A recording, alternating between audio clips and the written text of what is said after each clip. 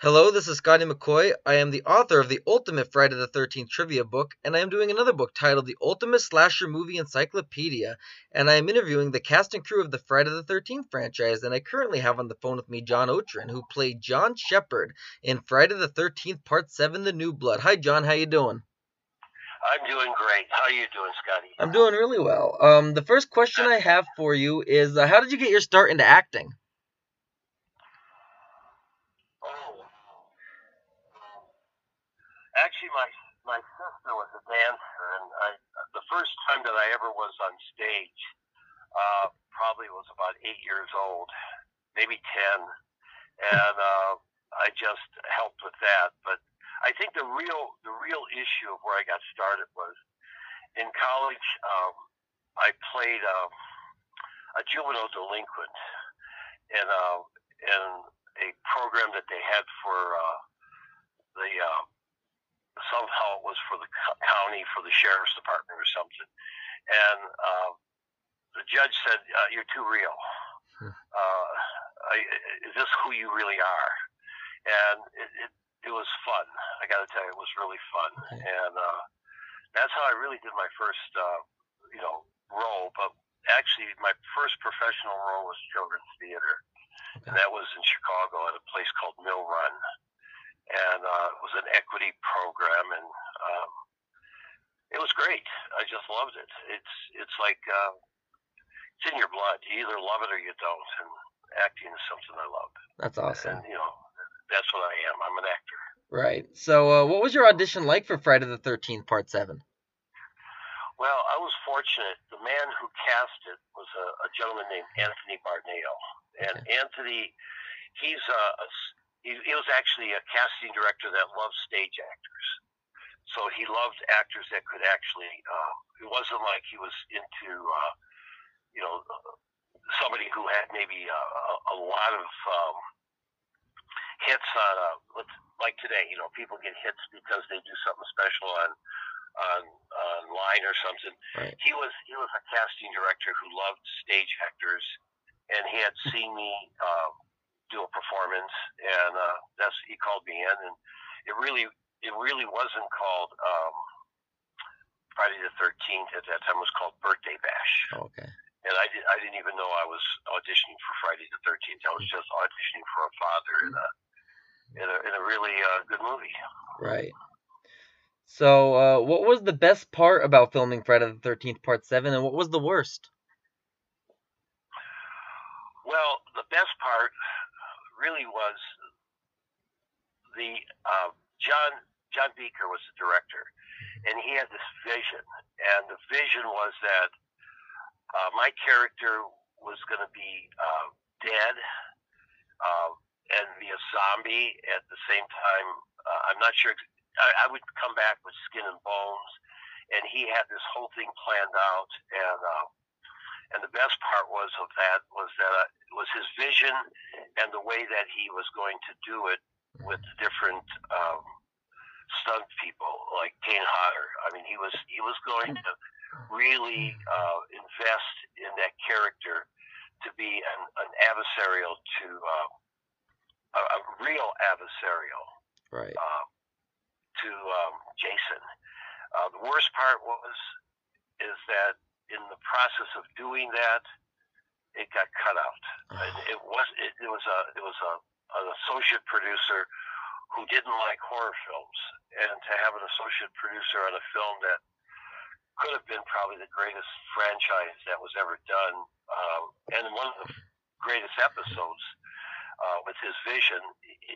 The worst part was that almost every one of his scenes that were kill scenes and were just cut out of the movie, Right. and it still is considered one of the best. But if you see what I was supposed to look like and what he wanted me to do, and that it's one of those things that if he had done that, he would be as big as John Carpenter or bigger. It Right. was really that's the best and the worst. Right. I know you had me on your other on my other Facebook. My other Facebook got deactivated by Facebook themselves. That's why I sent you a new request and you accepted it. But on my other Facebook, I'm when you first added me for the very first time, I remember you sent me behind the scenes pictures to my email regarding like what you look like and all that. That was really cool. Yeah. In fact, there was supposed to be even another look. He had another stud lady that because of the size of putting the bones, that even though I was a man, the other, there were actually, Kane was one of the, he actually had two stunt people work on, when I fell into the water, Yeah. On the deck, that was one stunt person. But then in the water, they had weights, and they actually went into a diving tank, and they had another stunt man, and those were both men, and there was supposed to be a woman that was supposed to be dressed up in just bones, Right. and that he didn't even get a chance to film that. Wow. But he filmed part of it, and Right. like I say, his vision is amazing. He's an amazing director, just an amazing person. Kane's a great stunt person to work with too, because I mean, it's just great people on that set that you got to work with. Right. That's all I can say. So, what was your most memorable moment when filming Friday the 13th Part 7? Just working with the different actors. The young girl who played my daughter, Jennifer, I think it's Jennifer Bonco. Bonco. She was great. The older Tina, I really didn't get to play that often with, because it was just at the end and things got cut out. Yeah. But it was just, I would say, the cast in general. I mean, everybody, Bill Buckner, everybody, they were just, it was like a family. It was really, it was. You know, it's a horror film, but the point that I noticed with the fans and with the people that you work with on films like that, we're playing really bad people, or really people that do things terrible, but they're really nice people. Everybody that you work with there is just really great to work with. That's probably the most. Right. Yeah. It's funny because my parents were in Hawaii a couple years ago, and Jennifer Bonco lived down in Hawaii, and she worked at the Hard Rock Cafe, and she just added me not long before that on Facebook, and I messaged her and I said, my parents are in Hawaii. I'm unfortunately not there, but would you be able to meet up with my parents if it's not so much trouble? I know you just added me, and I know it's probably like kind of weird that I'm asking this, but I really want you to get a picture with them because I grew up watching you and I loved you in Friday the 13th and that. And she messaged me back and she goes, yeah, absolutely. Tell them I'm done at such and such a time that they can meet me at the Hard Rock Cafe. So they got a bunch of pictures and they sent them to me and that. And then I got a call from my dad. And I go, oh my God, Dad, that's so awesome. You got to meet Jennifer Bonco. And she goes, this isn't your dad. And I'm like, oh my God, you're on the phone with me. That's what I'm saying. I mean, it's just that is what you just experienced is. Can you imagine being on a set like that for 3.5 months with people that are just that nice? Exactly. And that's exactly what it is. It's exactly that. Yeah. So you kind of spoke about the next few questions I had. Basically, I was asking what was it like working with Kane Hodder, Jennifer Bonco, and Laura Park Lincoln. You explained that. But what was it like working with Susan Blue? She's very talented. I mean, she's very professional, very, very nice. That's the only time I worked with her. But you know, she does a lot of great voiceovers. I mean, this is a very talented lady, and you know, it would have been nice if John Beaker could have. Even if it would be nice right now if they brought it back somehow, you know, and everybody got to be sort of a zombie or something. I don't know. Yeah. John Beaker, you know, he wanted to do the continuation with Tina. It would have been great. You know, something would have been great like that. That would have been awesome. Yeah. It's funny because I heard that there's rumors going around about what this plot is, but they don't have they're not saying anything that's like tight-lipped. Basically, the script has been written so many times over and over the past few years.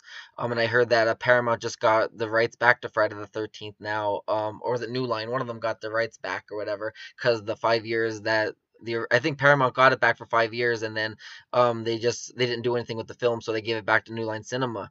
So now they're actually they're going to be doing the 13th version of Friday the 13th, which is really ironic. And they want to they want to bring back all of the final girls from the past films that survived, and maybe even some of the male heroes, and they want to bring them back for one final hoorah with Jason and end it at the 13th version of Friday the 13th with all the final girls being offed one by one until there's one final girl remaining. Well, that would be great, and I think the director, that would be awesome for that if Paramount was really, of course. If the executives, if they don't listen to their attorneys and they listen to their creative staff, they would bring John Beaker back to direct that. Of they course. would actually bring him back, and that's my feeling. And have Kane. I mean, I met the other. There was a signing where I met the other Jasons, and all the Jasons are really nice. Even the latest Jason's a nice guy. Yep. But there's something about I met C.J. Graham, and he's really nice. Right. And I interviewed C.J. He was a really nice guy. He is a very nice person, and I mean they all are. And what's so interesting is that, but there's something about Kane that he just understands something that it's almost like you really feel he's the real Jason. Yeah, exactly. Yeah. And I really want to interview him. Yeah, I'm sorry? I said I really want to interview him too, but he's so busy, and I reached out to his agent and I didn't hear anything back, so I was thinking of reaching back out to them, because sometimes, like, if you don't hear back, it's good to reach out a couple times every few months, because they get so many inquiries that maybe they overlooked mine, so why not reach out again? I mean, the chances are they could, eventually see them. I completely agree with you. Yes. I completely agree, yeah. So how did you film your death scene in the beginning of the film with the bridge? Well, that was actually two different stuntmen, like I mentioned. The death scene at the beginning, I played an alcoholic father, and I was kind of abusive, and of course, since they had to change some stuff, there was a lot of changing that John had to, figure out how to change. But they had this hydraulic bridge, and they had balsa in certain areas, so that if he stepped forward or something, the hydraulic bridge, he'd just break right through.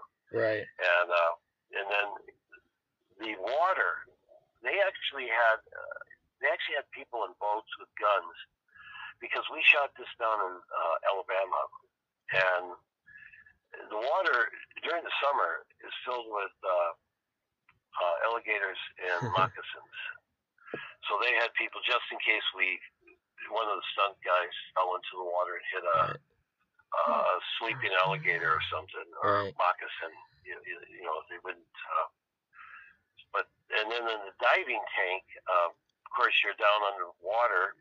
You have to go pretty deep, and with clothes it gives you buoyancy, so they had to put weights on the stunt man, and of course he had to know how to breathe through a tube so that he could actually stay, hold his breath while he was sinking to the bottom.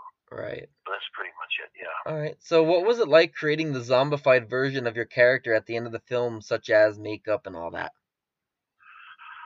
I loved it. Are you kidding me? It was great. I mean, come on.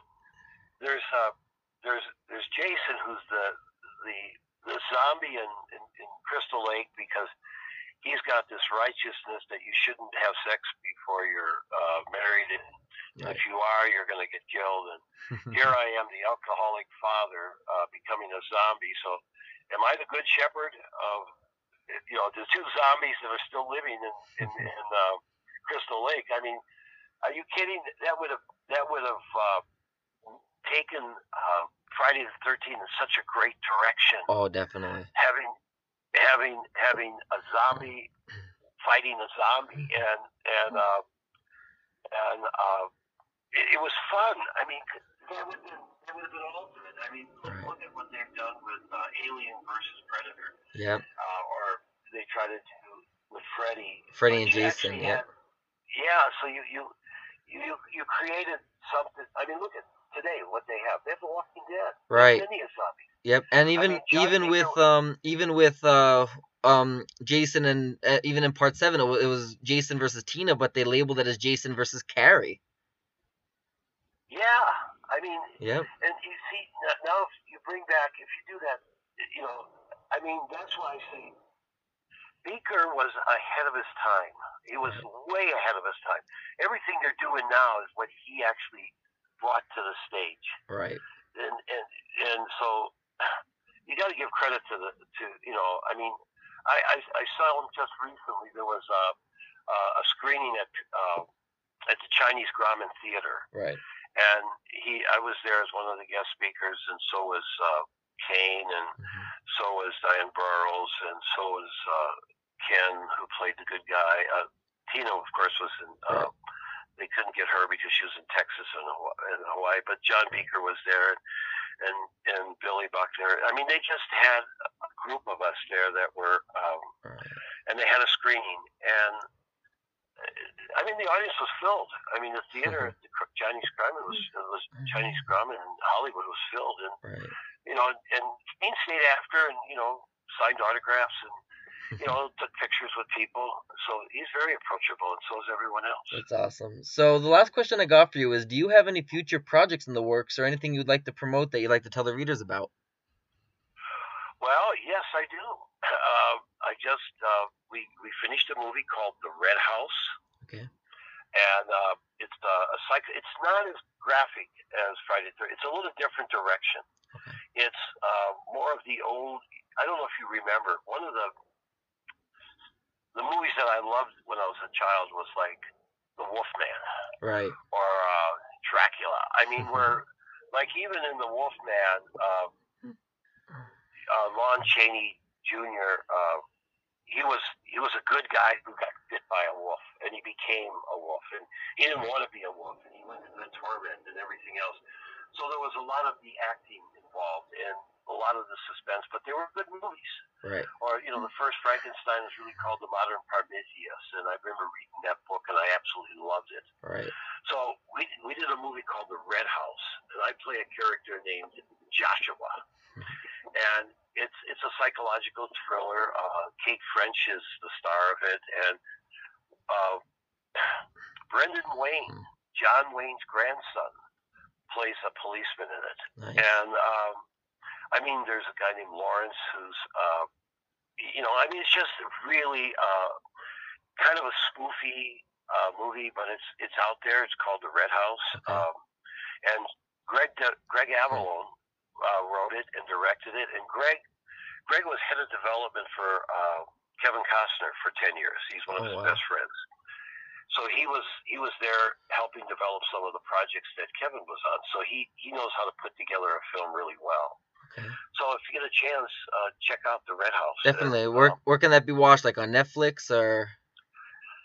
Yeah, it's sold from Amazon, and and it's been pirated, so you can actually it's out there. Okay.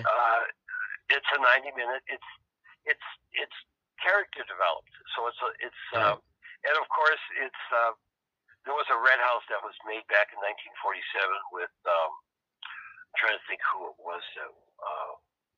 Edward G. Robinson was in it, but it's a different story. Okay. But it's good actors, and it's kind of different, and it's more of a psychological thriller than it is a horror film, but it's good. Awesome. I'll definitely let my readers know that, and thank you so much for giving me your time to do this interview. Well, Scotty, thank you for taking the time. Not a problem. Like I say,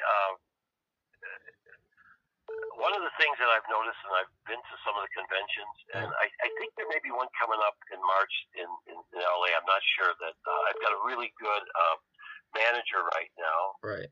And what is and Tim Beal, and he handles a lot of people. Okay. And in fact, he handles John Beaker.